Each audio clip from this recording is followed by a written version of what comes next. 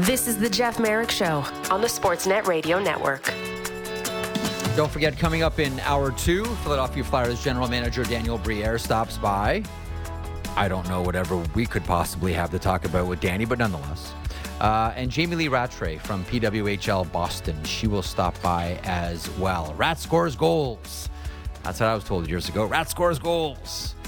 And John Cooper piles up wins, most recently collecting up win number 500. He is the longest tenured coach currently serving in the NHL, yet he is without a Jack Adams trophy. Bizarre, right?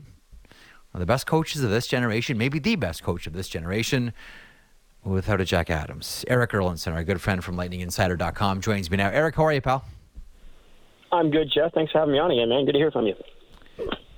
Yeah, it's great to hear your voice. And listen, you and I have talked about John Cooper so many different times, and here we go again. It's with dismay, and I know that, Cooper will always, sort of play it down. Oh, it's not a big deal. But how much do you think, first of all, 500 wins is remarkable for a coach, and 500 wins for a coach with the same team is remarkable as well. Do you have any idea why along the way he hasn't, even just accidentally bumped into a Coach of the Year? I think it comes down to the way that many of the voters vote on that award is based on expectations. And really, ever since 15, when they reached their first Stanley Cup final, they've expected to be a good team. Yeah. And they've been a good team.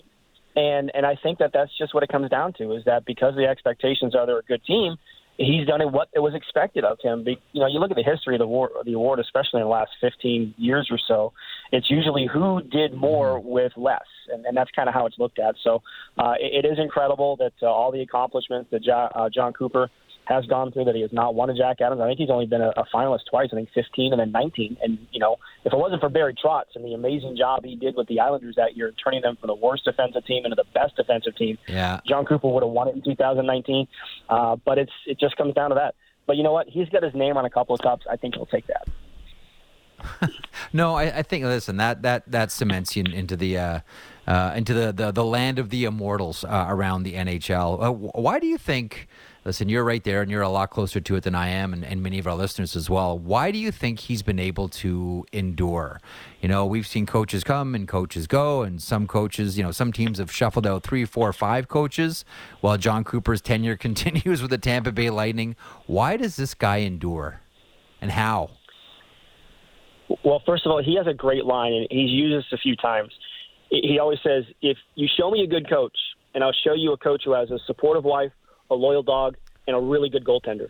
He's had really good goaltenders in his tenure here, starting with Ben Bishop, right into Andrei Vasilevsky. I mean, look, it's obviously there's more to it than that, but there's a lot of talent on this team. There's been a lot of talent on this team, but, he brought along the Andre Palats, the Tyler Johnsons. He coached them in junior, in the AHL, on their way to the NHL. Yep. He just has this way of getting to the players. We talk about how modern day players are. John Cooper is a modern day coach because of the way that he can relate to the players in a manner in which he's never putting them down, right? Like he never calls out his players publicly, even when we try and press him on the questions. So I think that goes a long way to the modern day athlete to, rather than tearing them down, just keep building them up. And you look at the way he coaches in games, and I'll never forget this during the 2020 Stanley Cup run. Blake Coleman made a mistake in the conference final against the Islanders, and it cost him a goal. Who did he throw right back out there? The Gord, Coleman, and Goodrow line, and 15 seconds later, Blake Coleman got the goal back. And that's an extreme example, but that's the trust he puts in his players. Mm-hmm. They're not necessarily afraid to make mistakes, knowing that it's not going to cost them. And I think that really resonates with a lot of modern-day athletes. I think those are the best types of coaches. There are some coaches that, when they, hold the player back, for a shift or two, the best ones find a way to double shift that player in the same game to give them a chance to send it right back to the coach. I remember talking to one coach who said to me, whenever I bench a player, I always come back and double shift them. And I tell him, I want you to have a chance to tell me to F off with your play. Now go do it. This is your chance to get back at me for sitting you down. Players respond to stuff like that. They really, really do. Listen, the other thing that we know about players and coaches and that relationship is it's not always great. It's not always harmonious. And star players have a lot of expectations, not just of themselves, but the people around them. And that includes teammates, and that includes coaches as well. We know that the relationship hasn't always been smooth between Steven Stamkos and John Cooper. How would you describe the history of that relationship? That's a good one. Lot of respect between the two. Certainly there was a time, and I think there's still even some of it underlying today. Like Steven Stamkos has basically been a winger since John Cooper's been here. He's been a center, sometimes, and certainly the year he had the 104 points that he finished with was center, and a lot of that was because of the injuries that they had that year.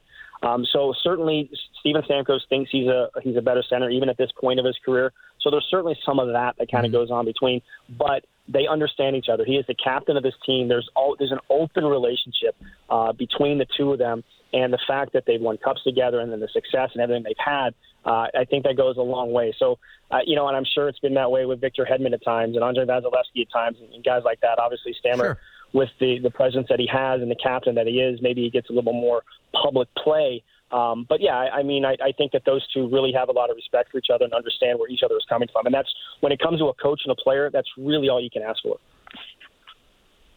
I want to cite one game specifically, just sort of running through in my brain all the big moments for John Cooper. Like the cups are the cups, and that's outstanding. The individual awards are the individual awards. There's always one game that I come back to where it felt to me, I'm curious what you think about this, that John Cooper really had his neck out. And it was a game against the Ottawa Senators. And I'm pretty sure you know where I'm going with this one. This was a game where he sat down Nikita Kucherov. And he was nailed to the bench.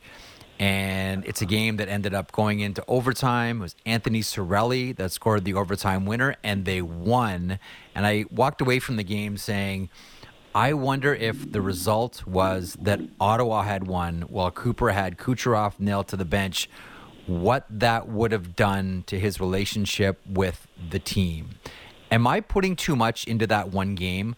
But ever since it happened, Eric, I'll be honest with you, I've kind of been obsessed about that moment. I remember watching and thinking, wow, Cooper is really sticking his neck out here. Did you feel the same way about that one game specifically? I'm pretty sure you know what I'm talking about. Oh, for sure. I remember that game like it was yesterday, and I remember the play. It was on a power play. The Lightning had a 1-goal lead. He makes a risky play right inside the blue line. It's Anthony Duclair picked up the puck, went down, scored on a breakaway. It's a tie game. That's what forced it to go to overtime. And I think in a lot of ways there was a lot of dichotomy there because Anthony Cirelli scored the winner, and Anthony Cirelli is the prototypical hardworking guy. Didn't have a lot of raw talent that Nikita Kucherov has, and he ends up winning the game, whereas the super talented winger is the one that's benched. And that was, like I said, John Cooper does not call out his players publicly. That's a public call out, and you're right, it can go one of two ways. It can either go south and you lose the locker room, or it galvanizes everybody, the coaching staff and the players on the ice and in the locker room as well. And obviously it went the way of galvanizing. The other one that I think about, too, was last year, when he benched Braden Point, Steven Stamkos, and Nikita Kucherov for the third period of a game in Buffalo. Yep. And that takes a lot of moxie to be able to do something like that. But he's got a lot more, I guess, street cred, we'll call it nowadays, to be able to pull a move off like that compared to maybe a few years ago when he hadn't even won a Stanley Cup yet when he's benching the all-star player. It takes a lot of cojones to do that, and it worked out for him for sure. But it was needed, right? Like I remember leading up to that game, there was a lot of times where Kucherov was making those plays and he wasn't correcting himself, so it got to a tipping point. Right. But you're right. Like that was one of those, like, this is going to go one of two ways here. I better cross my fingers and hope that, thank God, Anthony Cirelli just scored. Okay, a couple of things quick here. Outside of John Cooper. We talked about Steven Stamkos a couple of moments ago in the preseason. Stamkos really raised eyebrows by saying he was disappointed that there wasn't an engagement on a contract extension. The story was the story for a couple of news cycles, and then it kind of went away. But I think we've always sort of wondered in the back of our minds, Are they really going to let Steven Stamkos go at the end of this season? Is there any update on what's happening with Stamkos, Julien Brisebois, the general manager, and an extension? Yes, status quo. Julien came out and said he wasn't going to talk about it until after the end of the regular season, where he had more data. Obviously, one of those data points is the salary cap for sure. They're a cap-tight team as it is. Yeah. So there's no update on that. But I'm with you there, Jeff. It's hard for me, and maybe I'm a little too close to the situation, but it's hard for me to picture Steven Stamkos not ending his career here. And I know this franchise has seen Andre Palat's and Tyler Johnson's and Alex Killorn's, have to move on to other teams. It's hard to think that that's going to be the situation with Steven Stamkos. But here we are in January, and it's trending in that direction. Things can always change, but that's kind of where things are trending. Okay, and last one for you here. Nikita Kucherov and the Hart Trophy. Like, there are a number of candidates, and we all know McDavid is hard charging, and we all know what Nathan McKinnon is doing. And if Crosby can somehow get this Pittsburgh Penguins team into a solid spot in the playoffs, there's going to be a lot of noise around him. Your thoughts, or maybe, considering you watch every single shift of his, how do you make the case for Nikita Kucherov this year? It's a strong field again. Yeah, there's so much talent in the league nowadays. It's incredible to think that Victor Hedman's only won one Norris Trophy. To kind of put it in that perspective. But yeah, I mean, look, Nikita Kucherov has been a driver of this team. The offensive accolades there, but it's up and down the ice. It's the two-way game that he's really improved on. He's wearing an A for his leadership now. He has a voice in the locker room where maybe he didn't when guys like McDonough and Pat Maroon and those guys were in the locker room. He's kind of found his voice in that aspect. So he's been a driver of this team in a lot of areas. And I think he went scoreless the other night against the Kings. He has as many 3-point games this year as he has 0-point games this year, and that kind of tells you the consistency and everything else that he's had. So I know McKinnon's been a hard charger of late, and certainly McDavid has come on as the Oilers have turned their season around. But Kucherov definitely deserves to be in that conversation. Everybody, you must be on lightninginsider.com if you want to know what's going on with Tampa. Eric Erlinson has been our guest. Eric, always good, my friend. You take care, and we'll check back soon. All right, sounds good. Thanks, Jeff. I appreciate it. There he is, the great Eric Erlinson, covering the Tampa Bay Lightning. Man, is he all over Tampa. And by the way, you can see Tampa in action tonight against the New Jersey Devils at home as we bring aboard Matt Marchese. How you doing today, Matty? I'm good, pal. How are you? How did you meet the Belichick news on your show today? Shocked.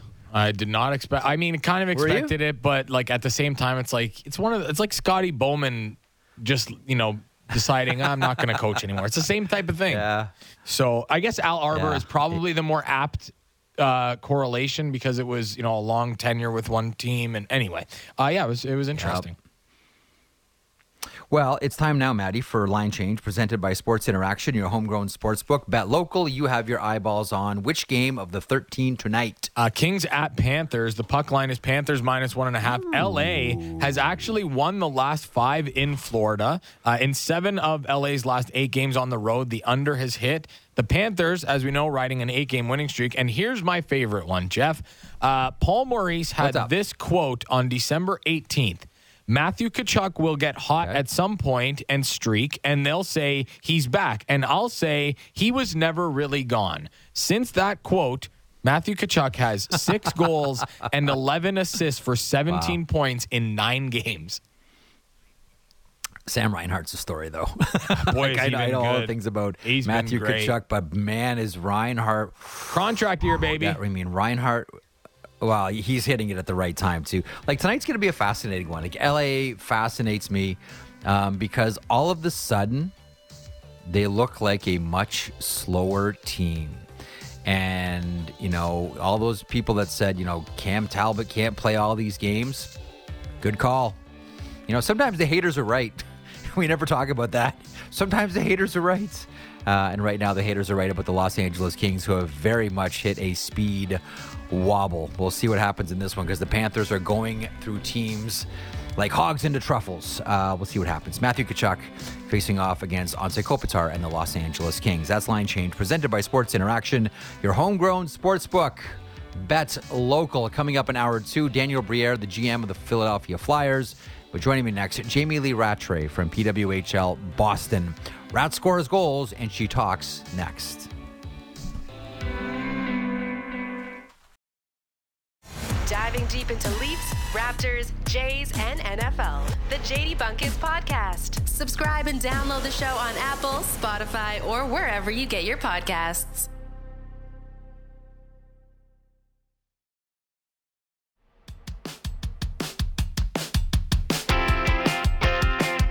This is the Jeff Merrick Show on the Sportsnet Radio Network. Welcome to hour 2 of the program. Glad to have you aboard today. Hope you enjoyed the first hour. Lots of news in there with Elliott. Some good perspective on the Tampa Bay Lightning with Eric Erlinson. And coming up at the bottom of this hour, Daniel Briere of the Philadelphia Flyers, their general manager. Oh, whatever will we talk about with Danny? In the meantime, last night, rough one between Minnesota and Toronto in the PWHL. Taylor Heisey was outstanding with a pair of goals. Sarah Nurse responds for Toronto. Minnesota ends up winning this one. They go to 3-0, and some rough stuff between two superstars, Heisey and Nurse. We were about this close to seeing our first PWHL fight. Montreal, Marie-Philippe Poulin with the hat trick. They defeat New York by a final score of 5-2. Looks like Montreal is hitting their stride. Being joined now by someone who plays with PWHL Boston. You certainly know her from playing on the national team. You know her from gold medals in the Olympics and the World Championships and winning the Patty Kazmaier and winning a national championship with Clarkson. I could go on and on and on. She has plenty of accolades. She wears an A with Boston as presented, as we saw in a really nice video with Hillary Knight and Patrice Bergeron not too long ago. That was a nice surprise. She is Jamie Lee Rattray, and she joins me now. Jamie, how are you? Good. How are you, Jeff? I'm good. So I don't know if your ears were burning last night, but I'm gonna start with a real hard-hitting question. So I was talking to someone about you last night, and this person said to me, nobody plans a wedding faster than Jamie Lee Rattray. She said, ask her. It's like she was engaged, and then like 5 minutes later, first of all, congratulations on the impending nuptials. She's like, she got engaged, and 5 minutes later, everything was planned. What's the story behind this one, Jamie? Well, I think, to be honest, I have probably the most organized fiance on the planet. But no, I think because of, to be honest, I mean, as you know, as a hockey player, our schedule can get super hectic during the winters, and now we're at the age when everyone's getting married. So we had to kind of find a weekend quickly and make sure they don't intersect with any more of my teammates' weddings, and pick a date and go forward with it. But my fiance is very organized. I am too, but I'm along for the ride, and she's done a really good job of getting it together, and I'm super excited for that next summer. I get the feeling you're underselling yourself based on the conversation I had about you yesterday, but nonetheless, we'll leave it there. First of all, I don't want to say are you surprised, because I think that's a sort of pandering question, so I'm not going to say that. I'm just curious about your reaction to the way that this new league has been received from all corners. You know, like I've got a friend of mine, his daughter plays, she's a 2010, and he says it's all the girls talk about in the room, on the drive to the rink, all of it. So many people that I talk to, like my son's games, a lot of the parents ask about it, talk about it, interested in it. We all knew that this was going to be a success at some point. What do you make of how the league has been received initially? Because the response kind of seems overwhelming, Jamie.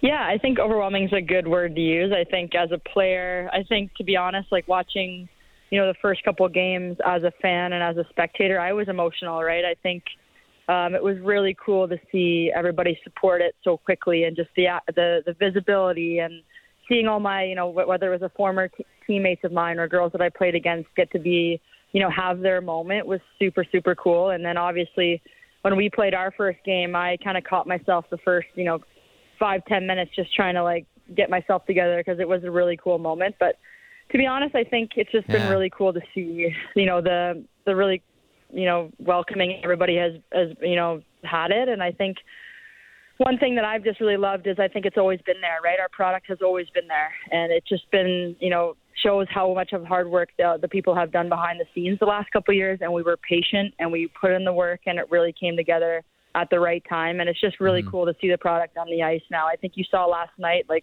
watching those two games, there's just so much good hockey being played, and the best players shined, and it's just really awesome to see. So I'm not surprised, because I think playing this game for so long, the product has always been there, but I'm also just really loving how much work was done behind the scenes, and there's not enough thanks that can go around for that. Can I ask you about your phone? Yeah. Okay, so one player that I was talking to last week after their first game said that she was blown away. After the game, turned her phone on, and it's a million messages. Some from people she hadn't heard from in years. Others certainly, family and friends. Others were just surprises, whether it's players from other teams or NHLers or people from sort of all different walks of life with congratulations texts. How's your phone been since this league started? Well, it hasn't stopped buzzing, that's for sure. I think that's been the theme. Everyone's just kind of chiming in and super excited about the league, and I think too, being in a market like Boston, I think there's just so much visibility here, right? They just love their sports so much. I think it's been really cool to be a part of, and I think as the games go on, you'll see it more and more. And girls that I played with, in Pee Wee and in high school, right? I'm starting to hear from girls like that, and it's been really, really cool. And I just think it's going to grow even more, and I think we'll just see it. I think I don't mind all the messages. I think it's just really, really cool to see everyone kind of buying in and watching. I think they're just finally excited to watch us play all the time, right? And I think that's one thing I think the league has done well so far, is that it's visible, right? You can watch it on YouTube, you can watch it anywhere, right? And I can turn it on anywhere I can watch them. So I think that's been really cool, and that's why messages have been there, because I think people are just able to watch it.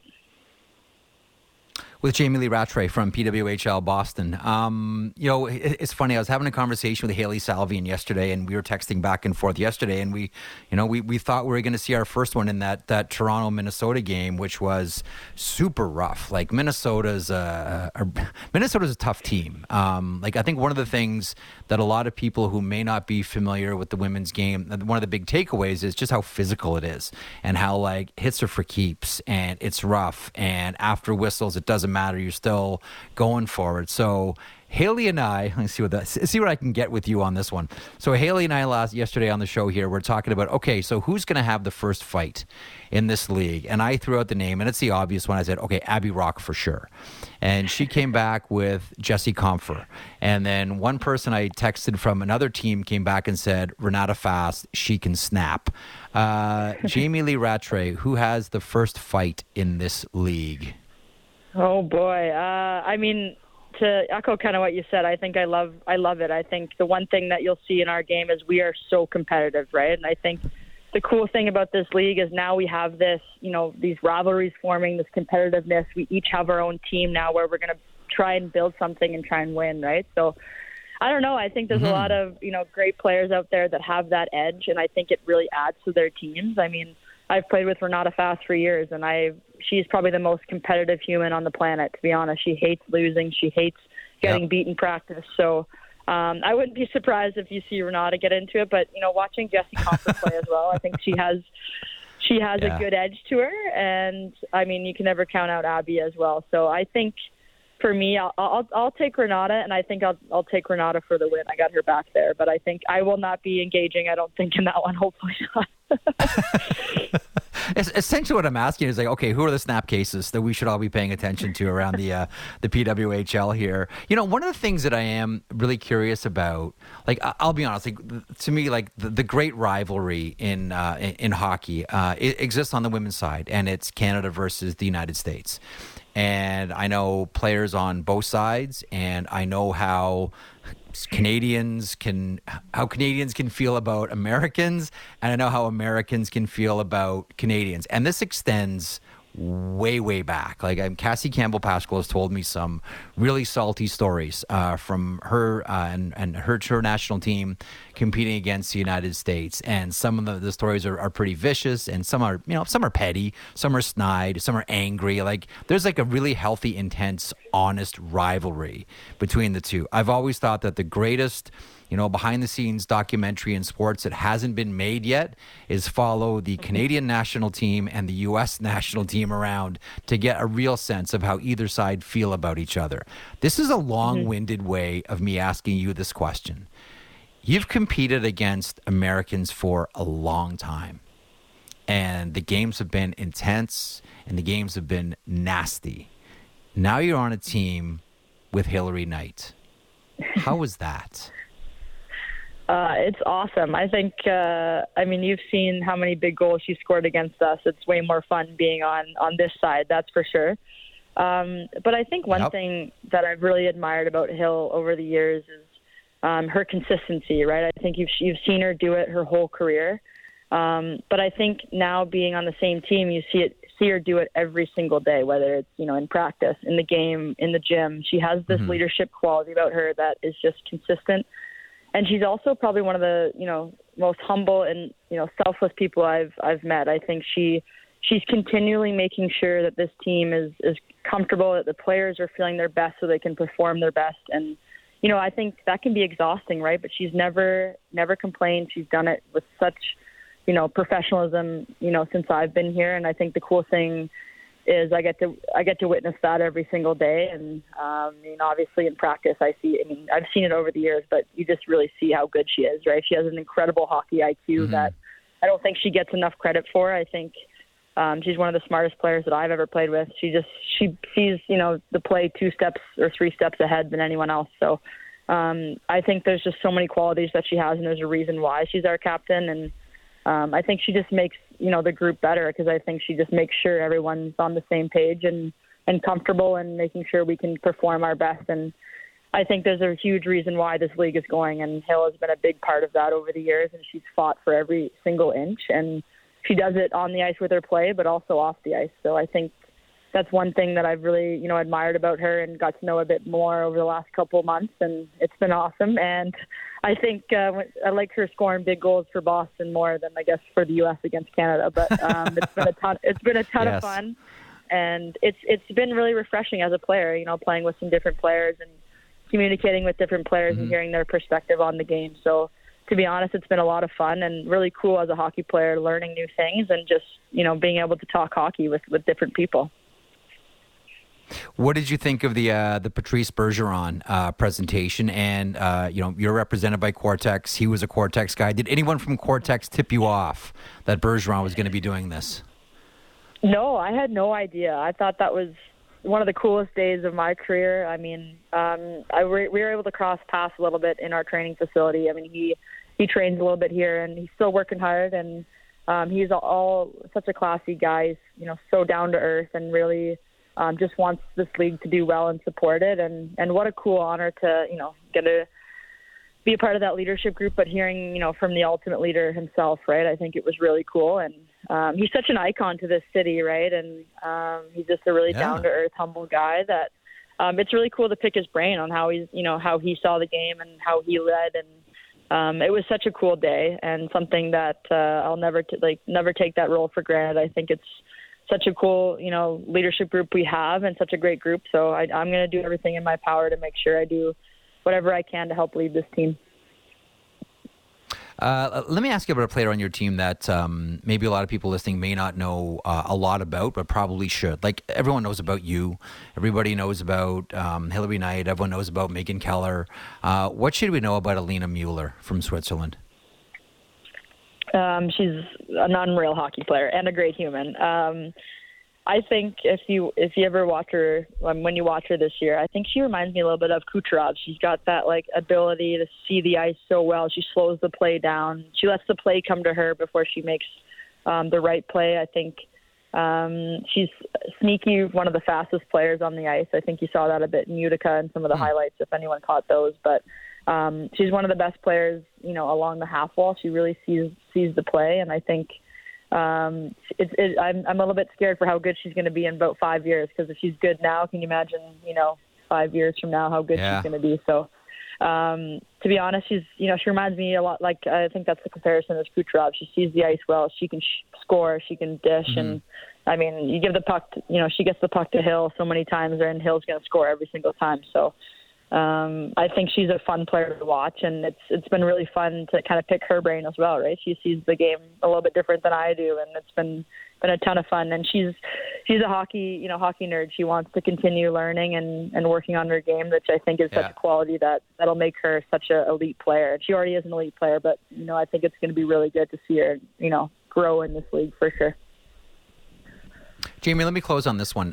It's a international question. We always wonder about emerging countries. Like right now, when I look at the PWHL, I say to myself, this is a great league, and a lot of the talent is here. There's still a lot of Finnish players that are still under contract to play in Finland. 3 or 4 that you wonder, okay, if they make the decision to come over, how do they fit into the mix in this league as well? When you look at emerging countries, I mean, Canada and the United States are well established. When you look at the emerging countries, we just talked about Mueller, and she's from Switzerland. Who are the next countries that we should be paying more attention to on the women's side of hockey?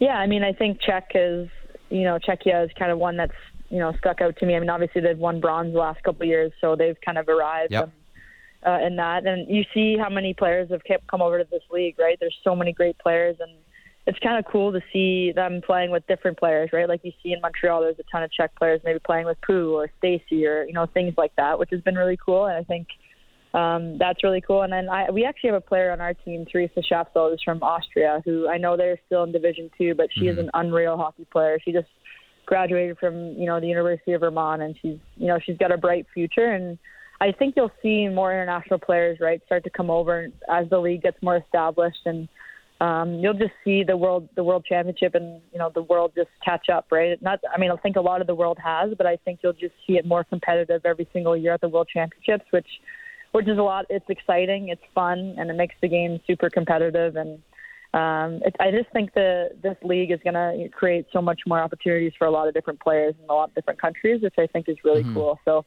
I think there's a lot of international flair, which, adds a lot of dynamic to this league. And as a player, it's been a ton of fun, playing with some of them and also obviously playing against them as well. I think playing against them more often, too, is, such a good, challenge for us individually as a player, as a team, right? So I think overall you'll just see the level of play go up, and we're playing more, right? That makes a huge difference when we're playing more. So, that's for sure. It's been fun.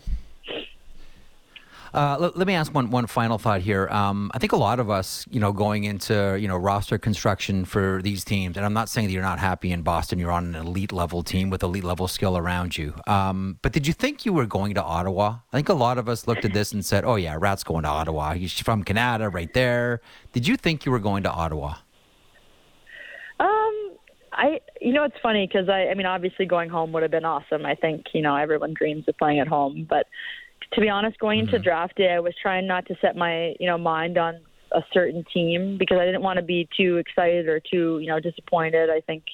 Obviously every time they went to the podium, I think, I'm human, right? I think it would have been exciting to go there and go back home. But to be honest, as soon as I got drafted to Boston, I was super excited. I have a good relationship with Courtney Kessel. I got a chance to play with her in the CWHL days. So, having her as a coach is such a cool connection for me. And I think that as soon as I, had a chat with, our GM, the coaching staff, I felt right where I was supposed to be. And, I got a call from some of the players that were already signed. I just felt right at home. And I think everything happens for a reason. And for me too, honestly, it's a good refresher, right? It's a good reset, a new adventure. And, 10 years out of college, going to a new city and, a new adventure has been really, really nice for me and refreshing. And, what a cool city to come to. Boston has been an unreal, place for me to hang out and watch the sports and, be a part of the sports culture here. And I think overall, I just, obviously being home would have been awesome. And, I can't wait to go play at home. I think it's going to be really, really special for me to go back to Ottawa and play. But I think I'm exactly where I'm supposed to be. I feel so, valued here and comfortable here. So I think that's something that I really, feel happy about, after draft day and going into the last couple of months. It's been awesome. I know you have Ottawa circled. I know that's on your calendar, Jamie. Circle, okay, I wait till I go back to Ottawa. In the meantime, good luck spoiling Montreal's home opener on Saturday. Thanks so much for joining me today. This has been a delight. Good luck the rest of the way this season. Awesome. Thanks so much, Jeff. Jamie Lee Rattray, a member of the Canadian national team, a member of PWHL Boston. They'll face off against Montreal Saturday, 3:30 Eastern. That is Montreal's opener. And I guess in Boston right now, Bill Belichick's kind of a big deal. It's kind of a big story right now. Coming up at the bottom of the hour here, Daniel Briere from the Philadelphia Flyers. Of course, their general manager will stop by, more on the Cutter Gauthier situation from the Flyers' point of view, and also a thought on what he saw from Jamie Drysdale last night. John Tortorella referring to him as a rover. Bring back the Rova. Matt Marchese with us here for a few minutes before we get to Briere at the bottom of the hour. First of all, Maddie, how much, because I know, listen, I know you're really busy, how much of the Montreal-Philadelphia game did you watch last night? A little bit of it. I didn't catch too much of it. I was just kind of all over the place last night, but especially with all that news that happened. But I did see that Juraj Slafkovsky got hurt again. And I know he came back. But it just... He came back. I know. He came back. But whenever he gets hurt, we always say the same thing. Oh, please, not this again. Yeah. Don't. And it happens often. That's, I think, the biggest problem with this, is that it happens too often, Jeff. It's always something. This year is like... Last year was bad. Last year was like, okay, this he couldn't keep his NHL is head in a up. development league. Like, no, I know. That was a big part. He never had to. It was like the Lindros phenomenon when he was younger. Well, I'm just like curious what your thoughts were if you had any chance to watch Jamie Drysdale. Like, you've watched Jamie Drysdale before. You've watched him play plenty, whether it's in the GTHL, the OHL, or now in the NHL with the Anaheim Ducks. I don't know. Like, I watched him last night, and maybe I'm just wanting to see this. But, I mean, there's an element of his game that clearly Philadelphia doesn't have, and now they do. And I know everyone is, cuckoo for Cocoa Puffs about Cutter Gauthier and Anaheim's doing cartwheels, and rightfully so. Kids look great wherever he's gone. Most recently at the World Juniors, BC's top team. They may win the national championship this year. It was great at the World Championship last year as well. But I keep coming back to this idea that the Flyers did really, really well in this trade. They have a lot of good young forwards either there or on the horizon. But, offensive defensemen or just good defensemen and good young defensemen in general, they don't get moved, Maddie. And I know that Anaheim was negotiating from a position of strength, whether it's Minchikov or Zellweger or Lacombe, like Leno. They have a lot of good young defensemen either there or coming. But at the same time, man, he looked really good with the Flyers last night. And we haven't seen anyone on that team play like that for a long time, which does make me wonder about the future of someone like Sean Walker, who's on an expiring contract and has had a very good season for the Philadelphia Flyers and is doing a nice bit of business for himself. You ever thought on anything revolving around the Flyers back end, Maddie?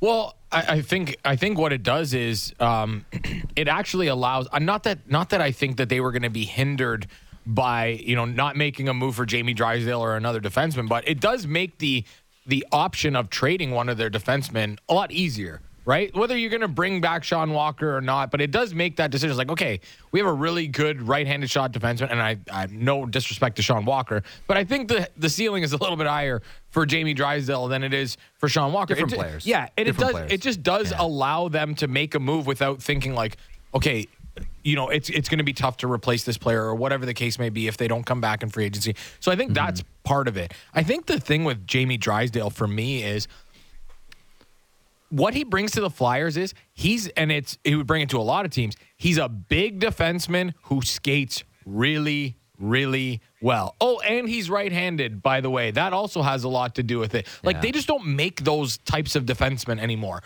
I don't know why. I don't know why everybody who's right-handed is a forward, it feels like, or a good one. But they don't make a lot of really good, big right-handed defensemen who can skate really well. And last night he got a shot on the power play, albeit he didn't play a ton on the power play. But he got, just over a minute. He had a power play assist. And I think that's where he's going to end up making a big impact for this team, is having that right shot defenseman who can give you a little something, carrying the puck out. God forbid we have a defenseman that can carry the puck out. I think that Jamie Drysdale is a great fit. Like I said to you when the trade happened, the next day when we were talking about it, I looked at it and said, wait, you got Jamie Drysdale and a second-round pick for Cutter Gauthier? Like, to me, I think Daniel Briere, I think that was a steal. It's a really good bit of business.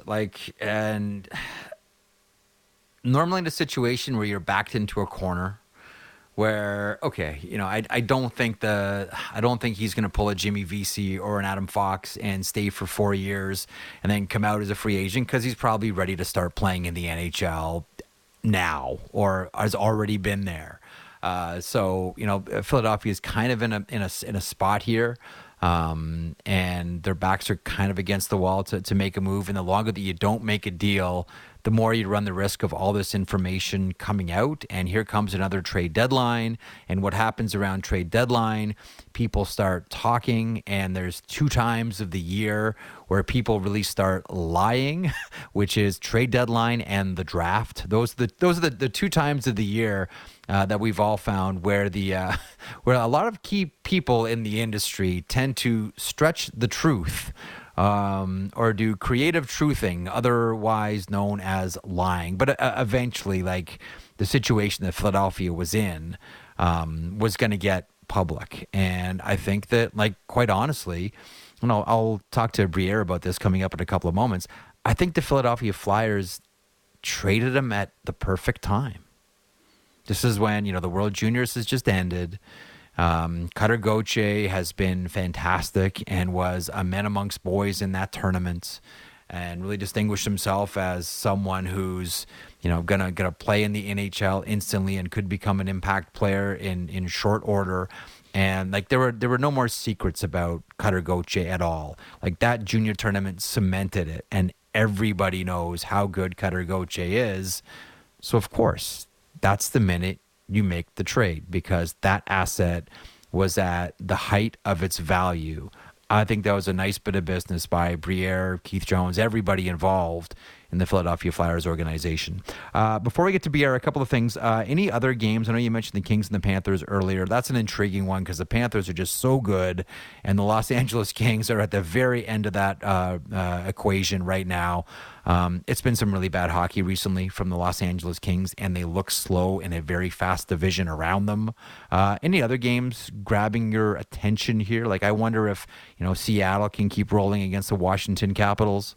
I wonder about Vancouver, who just decimated the New York area, scotching the Devils, starching the New York Rangers, and then scolding the New York Islanders. They face off against the Pittsburgh Penguins. Watch that on Sportsnet East, Ontario, and Pacific. Anything spicing your chili tonight? Okay, you're gonna laugh at this one, Jeff. I'm going with the Chaos Bowl between the Ottawa Senators and the Buffalo Sabres, because that's gawking. Yeah, hang on. That is gawking. It is. That is not. I'm not watching this one. I'm telling you, man. This is like the Oilers and the San Jose Sharks earlier this year. Oh, I'm going to watch this game. No, you're not. You're going to gawk at this game. And if you're watching Ottawa Buffalo, unless you're a Sens fan or a Sabres fan, you're watching this to gawk at it. Yeah. Let's just be blunt about what you're doing here. This is a car accident, basically, Jeff. I'm rubbernecking this one. Yes, I'm driving, that's what you're watching. I'm rubbernecking and going, wait, hold on a second. What's going on over there? Jacques Martin comes out and he's talking about the players. And, well, sometimes you just got to be a man about it. And you got to, want better things. And this, I don't know. My thought process, just to touch on Jacques Martin for a second, when he took over this thing, okay, you're going to be the coaching consultant or whatever, and we all thought that, looks a little bit strange. Why would you want to do this? At his age now, it's like, what? Do I really want to deal with this? I know I'm not going to be the coach long term here. I'm literally babysitting with Daniel Alfredson until the end of the year. But he's going to have a position in the Ottawa Senators organization. So there have been worse cases. I got hang on a second. How long do I have here? Okay, I got a couple of minutes. I got 2 minutes to do this. You know who I think should have a job for life for what he did for the Toronto Maple Leafs?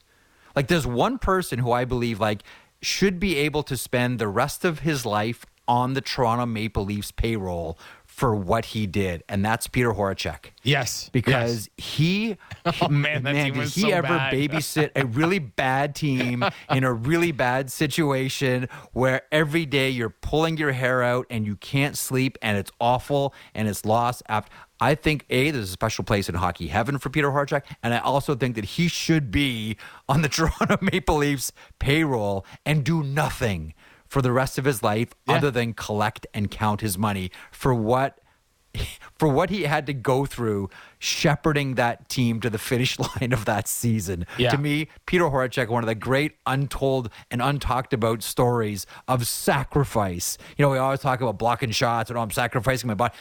Peter Horacek sacrificed his mental health day after day after day for the Toronto Maple Leafs. He should have like a corner office and never have to show up, and a big salary and never have to lift a finger for what he did for that team. Jeff, you talk about GMs needing to write a book. I think Peter Horacek needs to write a book on that season. That's what I think needs to happen. I would love to know. I don't know about that. Like, just write a book on that would. season. Oh, my goodness. Yeah. Thank you very much. Don't know about that. The things we've heard about that. I don't know. Lawyer up if you write that book. Let's hit a break. The general manager, that's funny, Maddie. The general manager of the Philadelphia Flyers, who's been in the center of a lot of all of this, Daniel Briere, joins me in a moment. Merrick Show continues across the Sportsnet Radio Network, simulcast on Sportsnet 360 and wherever you get your podcasts. Fresh views on everything in the National Football League. It's the Fan Checkdown with Matt Marchese and Donovan Bennett. Subscribe and download the show on Apple, Spotify, or wherever you get your podcasts.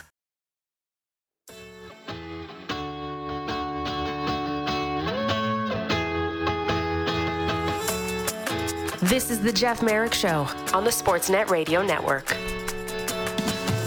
Welcome back to the program. Glad to have you aboard once again today across the Sportsnet Radio Network, simulcast on Sportsnet 360, or if you have downloaded this podcast, we thank you. My next guest is the general manager of the Philadelphia Flyers. He's Daniel Briere. He joins me now. Danny, how's your week been? Very quiet. Not much going on here. Just your everyday average, middle of January kind of ho-hum week. Okay, so we've now seen Jamie Drysdale play with the Philadelphia Flyers. I want to get your thoughts on how your coach described his play yesterday.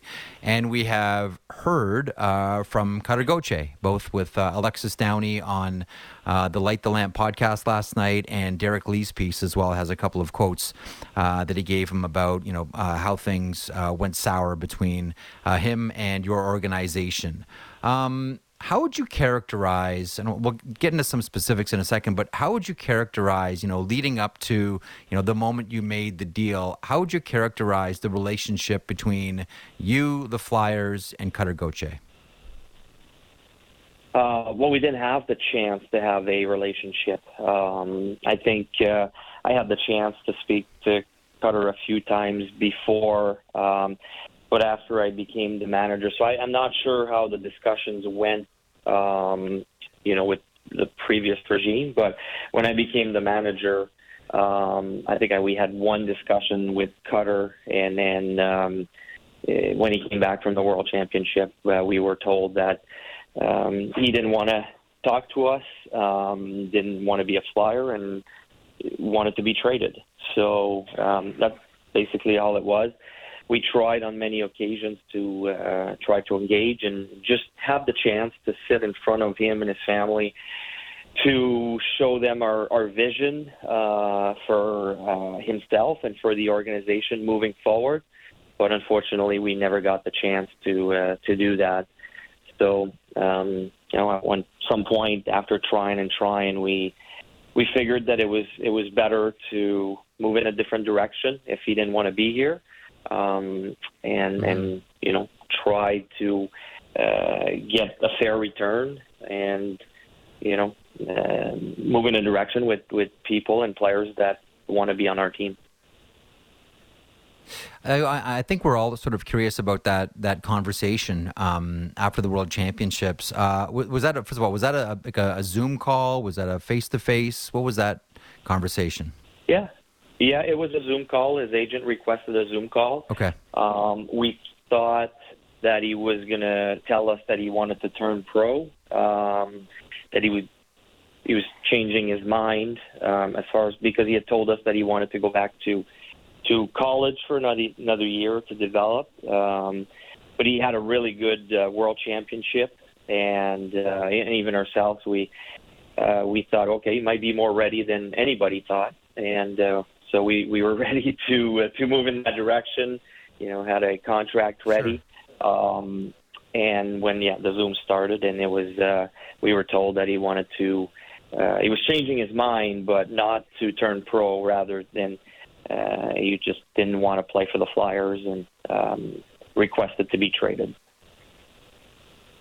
You know, it's we had a number of conversations here on this program, on the podcast with Elliot, sort of, wondering about, if that moment with the Philadelphia Flyers, because, well, listen, you were right in the middle of it. You had just been named the full-time general manager. Keith Jones comes along. The organization is not as stable as it is now. There were a lot of question marks around a lot of areas. And listen, there was that game where, against the Rangers, where the Wells Fargo was flooded with Rangers fans. Do you think that was a contributing factor at all through all of this for Cutter Gauthier, or do you just not know? It's very possible. We don't know, so we have no idea. It's very possible, and to be honest, I can understand that to a certain degree. The part that we could not understand was why we could not get a chance to present our vision to him and his family. That was the odd thing in the whole, saga. So, but look, it's his decision. It was time to move on. We're excited where we're going with Jamie Drysdale to start with, but also with the organization. I think we've shown that we're going in the right direction. There's a plan in place. We're not going to change from that. We're building a team that is hopefully going to be a contender for years to come. It doesn't happen overnight, but we want to bring the Flyers back to where they used to be when they have a lot of years of success. Yeah, I'm always curious, and with Daniel Briere, Philadelphia Flyers general manager, Danny, I'm always curious about those initial conversations once you've decided to move on and go to market with someone like Cutter Gauthier. And there's always this thing where you have to distinguish between, is it an offer and is it gauging interest? Like, conversations are fluid. Was that an offer? Was that just a conversation? Are you trying to figure out what the value of this player is? Like, what are those initial conversations like when you started speaking with other teams about Gauthier? Yeah, well, early on, I think you're trying to gauge interest and you're trying to gauge the value, around the league of your players. Early on, that's probably mostly what it was. We thought that we would get the chance to sit with them, and if we did, we'd have a good chance of convincing him that the Flyers would be a good place for him. So early on, we were just trying to gauge interest, but as we moved along and things didn't change and the family refused to give us a chance to just listen to us, the conversation became to be more serious on our end. And I think for the other teams too, when they saw that we were really serious about moving him. Mm-hmm. For one of the things that we picked up on right away at your first press scrum after the trade is you thanked other general managers around the NHL for essentially not saying anything or not saying that he was available. Yeah. Personally, I don't like that. I'm not a big fan of that, Danny. I'm not a fan of people keeping quiet in this industry. Makes it harder to do my job. But I think we all understand. I think we're curious too. I'm sure there were other offers. Like, Anaheim wasn't the only team. Like, when you put someone like Cutter Gauthier out and available, there are other teams that make significant offers. Were you close with any other teams with Gauthier? Yes, we were. There's at least two other teams that also made serious offers. There's many teams that were also inquiring and maybe didn't make offers officially, but like you said earlier, they were gauging interest and wondering what it would cost. So yeah, it was definitely a very long process. And the reason why, we were so adamant that needed to stay on the quiet side is because we still believed that we could, find a way if we could talk to the family to change their mind and come back. And, he had already changed his mind once after telling us that he was, built to be a flyer at the draft when we selected him. Right.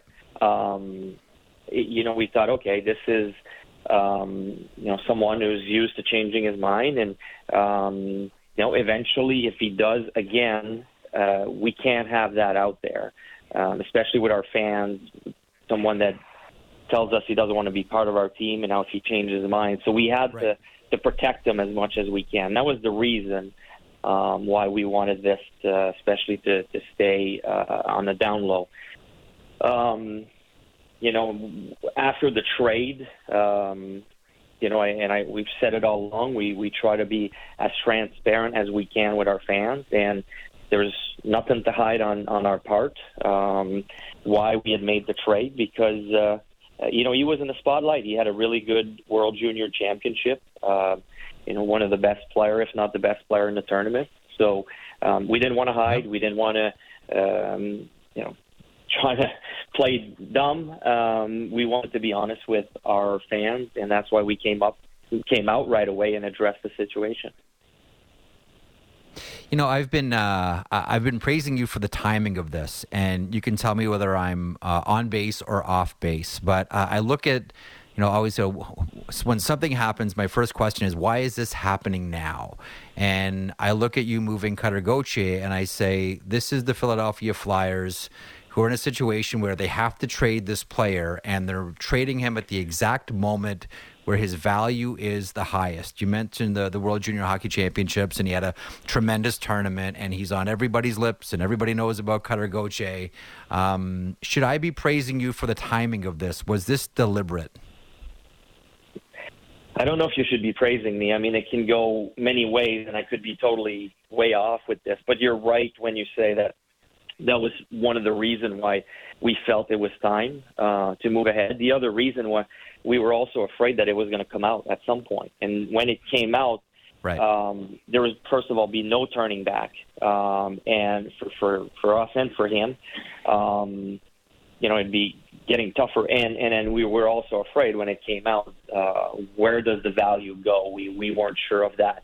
So we felt right after the World Championship was probably the highest value we would get out of him. The return, Jamie Drysdale. Oh, first of all, did it always have to be a defenseman coming back, a young defenseman coming back? No, not necessarily, but it was definitely, an area, because, there's two areas that we wanted to address, a defenseman or a centerman. So obviously, making sure that box is filled for us moving forward was extremely important. And, players like Jamie Drysdale don't become available usually unless, you have something enticing in return. So that's the card we had on our side. And we got interested in Jamie Drysdale very early on in the process. So really glad it worked out. We're excited about Jamie's acquisition. Let's talk about Jamie. So we've seen him in a Flyers uniform now. First of all, I'm curious about your initial conversations with Jamie after the trade. Second, your thoughts on his game last night against Montreal. And third, your coach's description of Jamie Drysdale, the return of the Rover. Yeah. Yeah, and for people that think that the Torts is not open-minded and not good with young guys or tries to limit them, I think that shows a total different side of things. It's exciting. And look, Jamie's skating ability are second to none. Very impressive, the way he skates, the way he moves sideways as well. And we have the last few days, I got to catch myself because you forget that he's only 21 years old. He's been in the NHL for a few years already, and you think he's a Grizzly veteran, but he's not. He's 21 years old. He's got so much to learn, and that's the exciting part for us. He's got so much more upside.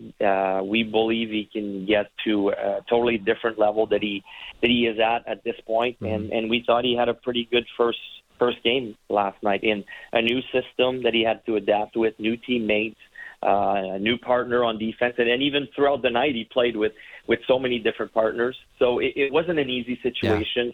Had to get up after being traded, 4 or 3 the next morning to get on a flight to Philly. So his world was changed upside down in a matter of hours. Mm. So it was pretty impressive what he was able to do in his first game for us last night.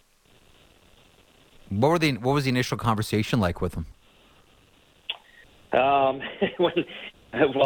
It's always tough. And I remember myself the first time I was traded, because you get the call from your previous GM basically telling them that you're being rejected, that we don't want you, you're being traded. And that's the tough part. Yeah. So I don't think he remembers anything that I said to him. He remembers that I called. That's probably about it. I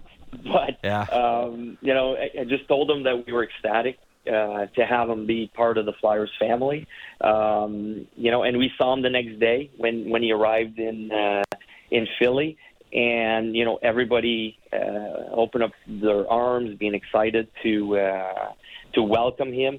And when you walk in that dressing room the next day, it's a totally different feeling, because you were rejected the night before, and then the next day you walk in the building and you're welcomed by everybody, and everybody wants you. So in a matter of hours, you go from 2 completely different emotional situation, and I think he's slowly coming out of it, but I'm sure it's still a shock for him what happened. My conversation was just that, look, I know you're not going to listen to much or hear much of what I'm going to say, but we're ecstatic to have you. Welcome to the Flyers family, and we'll try to get you on a flight to Philly as soon as we can, and when you're ready to play, we'll be excited to have you on the ice with our team. That's pretty much all I told him at first. He was ready to play, as we saw last night. Nice assist on the Morgan Frost goal. He walks into your dressing room. He knows some of the guys. I mean, in the area, Morgan Frost, we got the assist with last night. Owen Tippett as well, all training in and around the same area, working out together, training. So it's not as if he's going to a completely different dressing room. There are some familiar faces there as well. Yeah. Danny, thanks so much as always. And thanks for, listen, the Philadelphia Flyers are a fascinating team to cover and a really interesting team to cover. And listen, from our perch, and anyone in media will tell you, it's not very often you get teams that are willing to be as transparent and offer as much as you and Keith Jones and Dan Hilferty do. So from this little perch, thank you as always, and best of luck with whatever Daniel Briere has up his sleeve next. Thanks for taking time for me today. Thank you very much, Jeff. Always a pleasure talking to you. There is Daniel Briere, the general manager of the Philadelphia Flyers. It is interesting when you sort of frame it in the sense of, one player being rejected with one trade and, welcomed on the team that he's coming to. And I was making this point with Elliot off the top of the program today. There is we focus so much on the Cutter Gauthier side of things here, and this is true of all trades. Like, some trades are the player requesting a trade. Sometimes we find out about it, sometimes we know about it, other times we have no clue, and we just think that this is a trade that's made by 2 teams, and the player is surprised, maybe has an idea, maybe requested a deal, but Cutter Gauthier asked to be traded. Fact. Cutter Gauthier rejected the Philadelphia Flyers. Fact.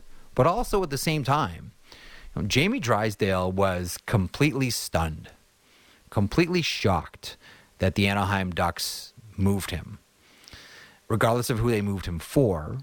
So as much as we talk about a player rejecting a team, that was a team rejecting a player. And I know the sensational part of it and the juiciness and the storyline is Cutter Gauthier, the player saying no to the team. We don't see that very often. We don't get a chance to talk about that very often. It usually happens the other way. But again, I'll come back to this. In a lot of ways, it's the same thing. Gauthier rejected the Flyers. The Ducks rejected Drysdale. I know we want to sort of put our thumb on the scale here and say this is more about Cutter Gauthier, but just at least consider the other side of this as well. Jamie Drysdale was led to believe he was going to be a huge part of this rebuilding of the Anaheim Ducks. And then suddenly, he wasn't. The Philadelphia Flyers thought that Gauthier was going to be a huge part of their rebuild. And then suddenly, as you just heard Briere say, he wasn't. Drysdale's played a game. We'll see what happens next year when Gauthier starts in the NHL. And we'll circle the date when Anaheim travels to Wells Fargo. Thanks to Danny Briere. Thanks to Jamie Lee Rattray, Eric Erlinson, Elliot Friedman, and everyone on the other side. David Siss, Lance Kennedy, Jen Rolnick, and Matt Marchese.